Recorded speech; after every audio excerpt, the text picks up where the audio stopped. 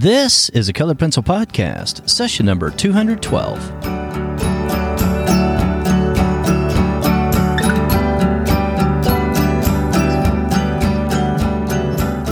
Welcome to Sharpened Artist, a Colored Pencil Podcast, where we discuss in detail all things in and around colored pencils and the colored pencil artist.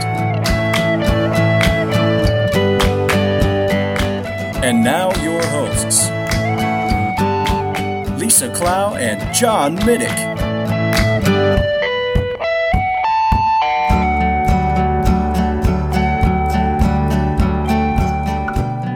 Hello, my name is John Middick of SharpenedArtist.com, and I'm joined today by my co-host Lisa Clow of Lockery Fine Art. Lisa, how are you today? I am great. How are you? I am doing never better. This is the show about colored pencil, where we discuss everything and anything surrounding colored pencil, this medium that we love so much. So, Lisa, what are we talking about today? We're talking about some questions that we often get. So it's not, I guess it's kind of a Q&A, sort of. Kind of, yeah. All right. So the first one, Janelle writes, do you need to cover every piece of the paper with pencil? Do you think it's better to let the toned or colored paper work for you in your composition? Supposing that you're using colored paper, not just white paper, and there's a different variety of colors within white that you may use as well.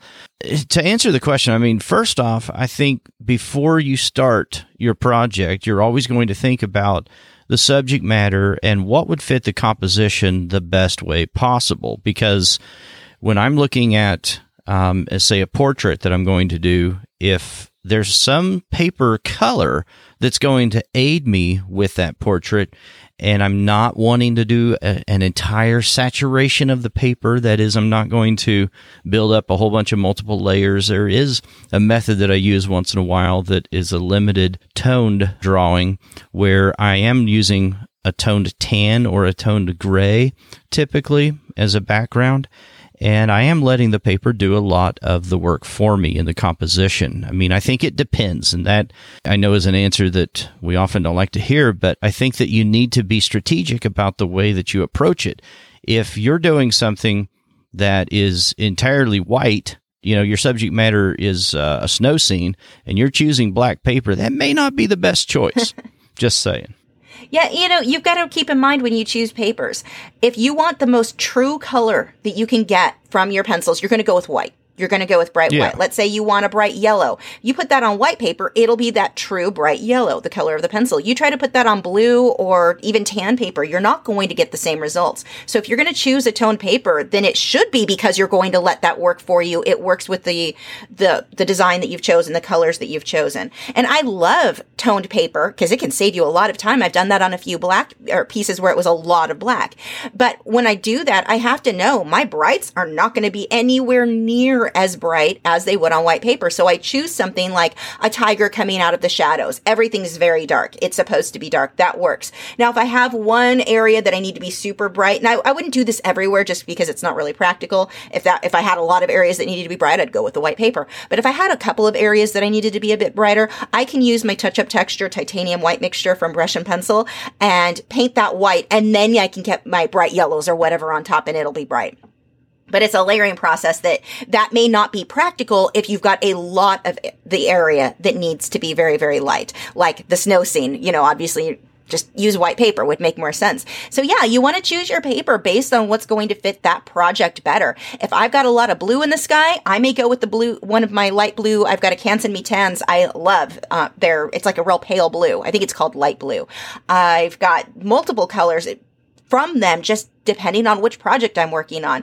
More often than not, I'm going to go with white because I'm going to get the most true, the most accurate color. But there are projects that I choose that it makes more sense to go ahead and use that darker paper and let the dark show through. There was a lion I did I guess it was a while ago now. A few years ago, I used tan paper and I let the background stay tan and I let a lot of the color in the lion and the fur, I left that tan of the paper showing through in multiple areas. It made it so much easier so I don't have to just go ahead and fill all of that in. So in that case, that paper made more sense. Yeah, there was an interview that we did not all that long ago with colored pencil artist Holly Bedrosian, She uses a very dark type of paper, and she's mostly doing portraits. If you're going to use a darker paper, let me just put it this way. If you're just starting out with colored pencil, and if you're new to the medium, then I would recommend pure white to start out with, because you are going to have to make some color shifts and some decisions on a lot of things. And I've known artists that are working on black, and they'll do like a grisaille method using white everywhere first, and then they'll put color on top of that with colored pencil. And, you know, depending on the composition, that may be just a ton of work.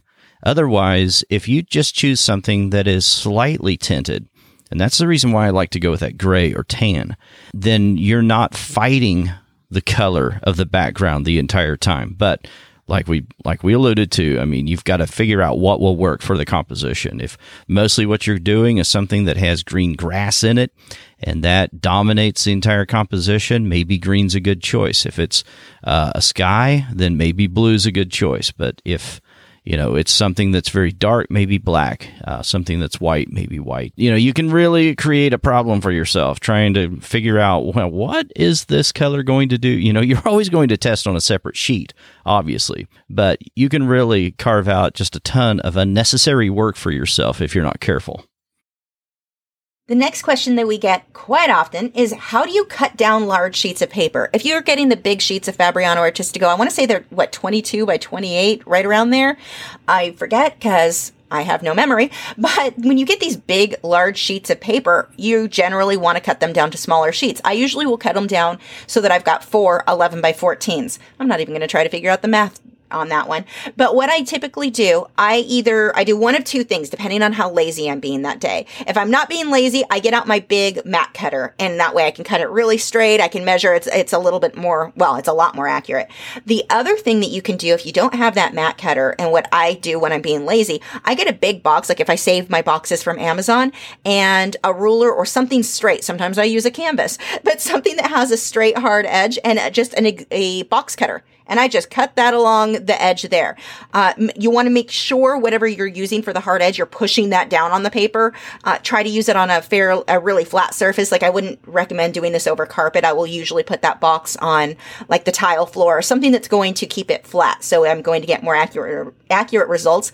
I don't care too much. And maybe this is just me. Other people will definitely probably care more than I do. I know I'm going to map my work so no one's going to see that edge. I don't care that much if the edges are perfect, but it's probably a good practice to make them more perfect than what I'm doing with that box cutter. So, you know, you may want to measure things, take something with a ruler, get a line with a light pencil so that you're sure you're cutting that along that edge. But those are the two methods that I use. I typically avoid scissors. I could not cut something straight with scissors to save my life. It's horrible. I'm really bad at it. Yeah. Well, if you're talking about watercolor paper too, the 300-pound watercolor paper, you're going to have a difficult time cutting that with scissors anyway. Yeah. And the other thing to keep in mind is that, and I'm not, most of the time I'm not cutting down watercolor paper. So if I'm cutting something down, it's usually Stonehenge or something like that.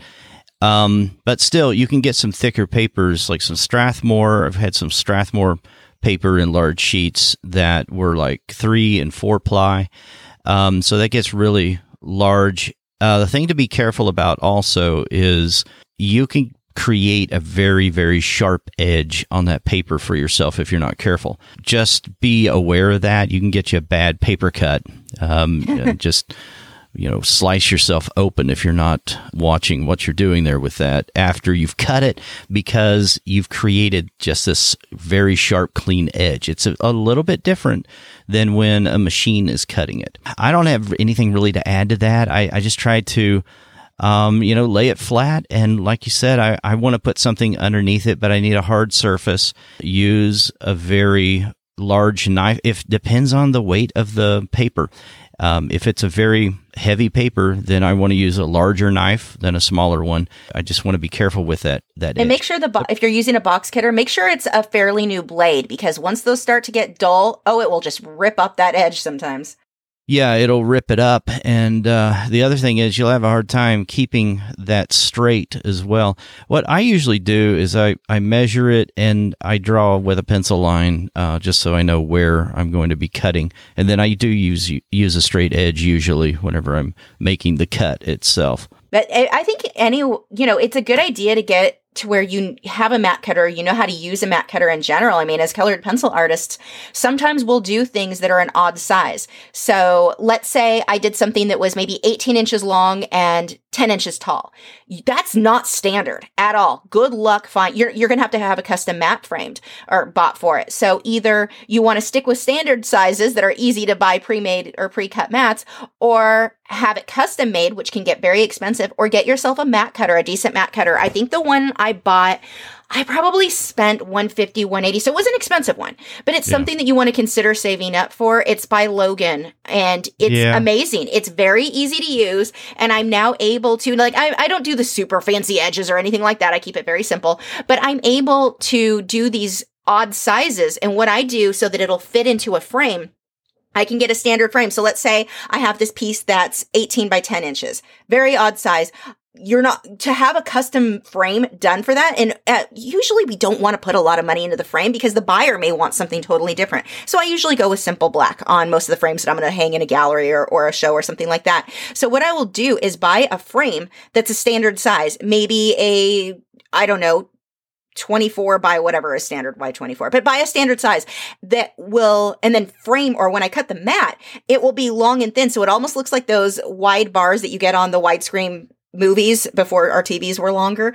I don't know. Those of you who are old enough, you'll remember what I'm talking about. But when you get movies and you had that black bar on the top and the bottom, that's basically what I'm doing on the mat. So my top and the bottom may be extra thick and the mat on the edges is thinner. So, but it still fits inside a standard frame. I just have a large bit of matting showing on the top and the bottom. And it's one of the ways that you can frame something if you wanted to do something that's an odd size. I do it all the time, but without having to have expensive custom framing done. So getting that mat cutter, that was one of my better purchases, I would say. I know I don't talk about it very often, but it has saved me in the long run so much money not having to have custom mats done anymore. And like I said, I just put them in standard size frames. I just cut the mat so the outside edge is standard. It's the inside that fits the artwork that is not. Did that make any sense?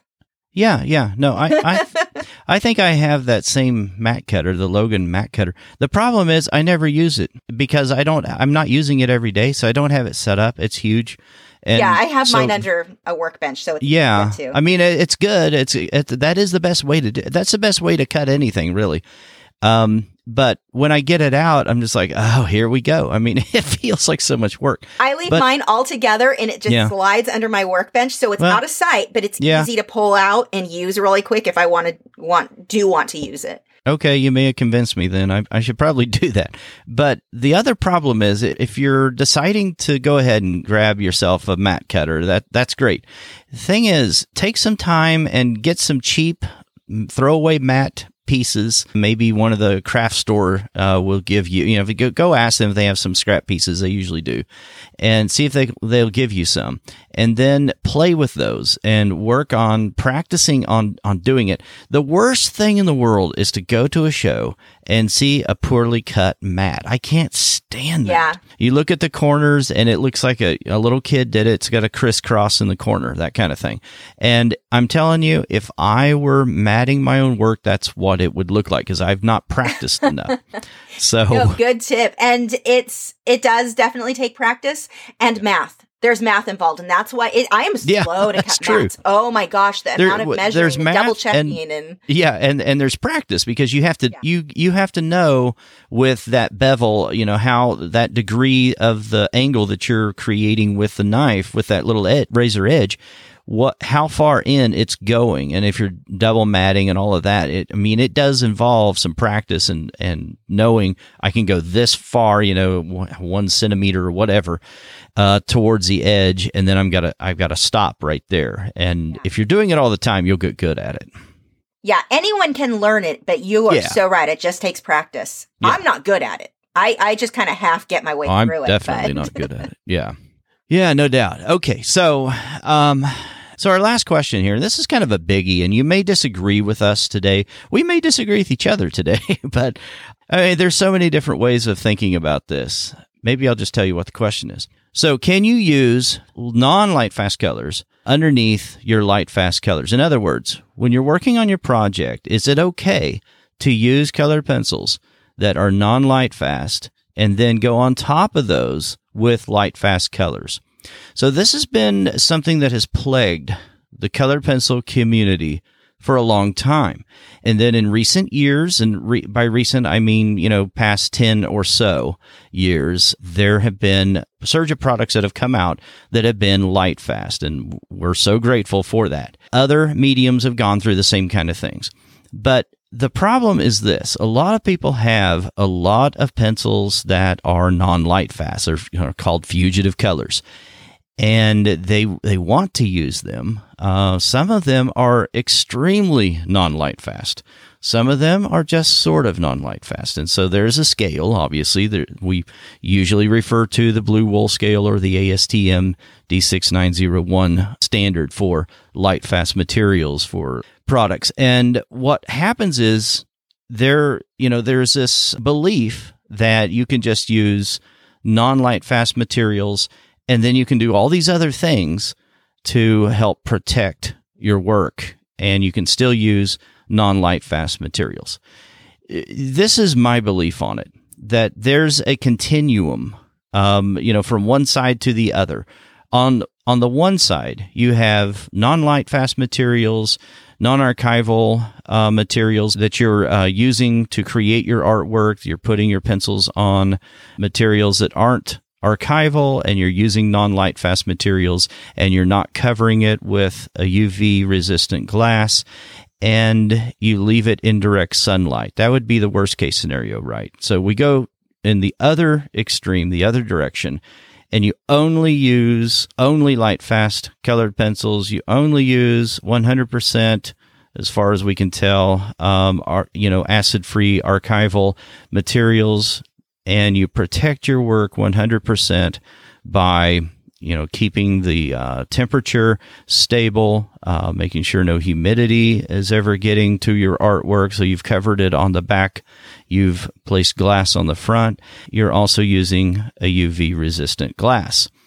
I think there's some things that we could do in between there as well. It's kind of unrealistic to say that we're always going to use a light fast rating of 1, that will never we'll never use anything that is not a 1. I'm only going to use light fast colored pencils and that will last 100 years. That's sort of unrealistic to say that you'll only do that all the time. So some people, I do. Well, sort of. I will go down to a 2. So some people will say, well, you can take non-light fast pencils. You can work on your work for the base layers, the initial layers, and then you can go on top of those with light fast materials like your Luminance pencils, your Derwent Light Fast, your Polychromos pencils. That does work to a certain extent, as long as you have some other protections in place, and as long as you've covered them. That layer is so far underneath. And so it's hard for me to recommend that and to say, yeah, go ahead, use fugitive colors and then seal those on top with these other pencils, because I don't know how many layers you're putting down. I don't know how completely saturated your work is going to be. That's the problem I have with recommending that. Exactly. When you're doing, let's say I'm drawing a rose and I put a base layer of a bright non-light fast pink, because pinks, we all know, getting those like hot pinks, you just can't get that in a light fast color. So let's say I put that down first, but it's okay because I'm going to put a light fast yellow on top of it. Yeah, but did I get the yellow everywhere? Like you were saying, did you saturate it everywhere? Because usually when we layer colored pencils, you're going to fade from that pink into yellow. Parts going to have more yellow, parts not. How much of that are you guaranteeing you covered with something else? You can't really know for sure. And if you're just doing it for yourself, if you're doing it for a gift for a family member, I wouldn't worry so much about it. If you're selling it, that takes it to a whole other level, for me anyway. I have a great story. Actually, somebody posted in our art group, in the Lacree artist group recently. She had bought 30 years ago. Her and her husband saved for, it was, I think she said 3 months worth of wages. I could be getting the facts wrong. I don't remember. But I mean, it was a lot of money. They saved and saved and saved for this painting. They bought it 30 years later. They bought it because they loved the bright pinks. It was a landscape. It had these really beautiful pinks and blues. Those are gone, completely gone. And she was like, this is why we need to be using light-fast materials. They saved for so long for this painting, and it wasn't the artist hadn't used. Maybe the artist didn't know about light-fast. Maybe 30 years ago, it wasn't as big of a deal. I don't know. But what I do know is that it's not what she paid for, and she's so disappointed now. You think she's going to give that artist good reviews or tell people, oh yeah, buy more from this artist? I mean, 30 years is a decent amount of time, but not that long when it comes to art. When somebody spends in it that much money, I mean, I'm guessing she must have spent thousands of dollars on a painting. It better last. And I'm not willing to take that risk for maybe being able to use a color that, I want it to look the same in 50 years that it did today. That's very, very important to me. And if I use that hot pink, it may look amazing now. And it's okay because I put the yellow on top and it covered it. Did it cover everything? How do you know it covered everything? How much yellow did there's too many factors in there that I personally am not willing to be the artist that somebody ended up being disappointed because of. Just a tip. Don't use hot pink. I'm going to tell you right now. Okay. So If you're selling your work, then and here's one thing about it. If you are selling your work, then I think that we have a responsibility as artists to put as many protections in place and to educate our client, and to let them know what museum conditions really are. Define what that means, that they should protect the work as well. They play a big role in this as well. I can put UV protected glass on my work. I can make sure it's sealed on the back and that no moisture is getting in there. I can do a lot of things. I can use the best materials possible. But if they stick it in a hot, sticky bathroom and they put it right next to the shower or in the shower, things like that, or they stick it in the garage and there's no temperature control in their garage, all of these things, there's a lot of things that matter. There's going to be some problems with it. If you're somebody who's using something that is like very low on the blue wool or the ASTM, and you're doing that, and you're thinking, well, I'll just go over it with a light coat of Luminance pencil towards the end, and everything will be just fine. I don't know how you can live with yourself doing that.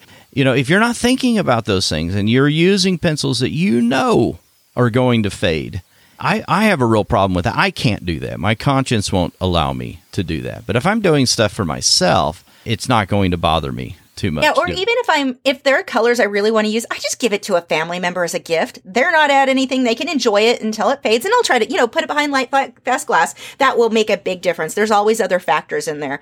But I sold, and to this day feel terrible. I had no idea. I used cheap linseed oil on oil paintings when I first started painting. So I used the cheap linseed oil, and within 6 months, I sold these paintings. I sold them. They weren't expensive. They were like $50 or under. They were not expensive paintings. But I sold these little quick studies at an art show. And then about 6 months later, within a year, that linseed oil had started to yellow on the canvases. It had these big drip marks that I don't even know where that came from. It looked horrible. And I feel terrible that somebody paid money for something that did not last very long. And I didn't know. It was complete ignorance on my part. I will never make that mistake again because I never want to feel that again. All right. So maybe you have something you would like to add to this list, and maybe you want to weigh in on this topic, and you're certainly welcome to do that.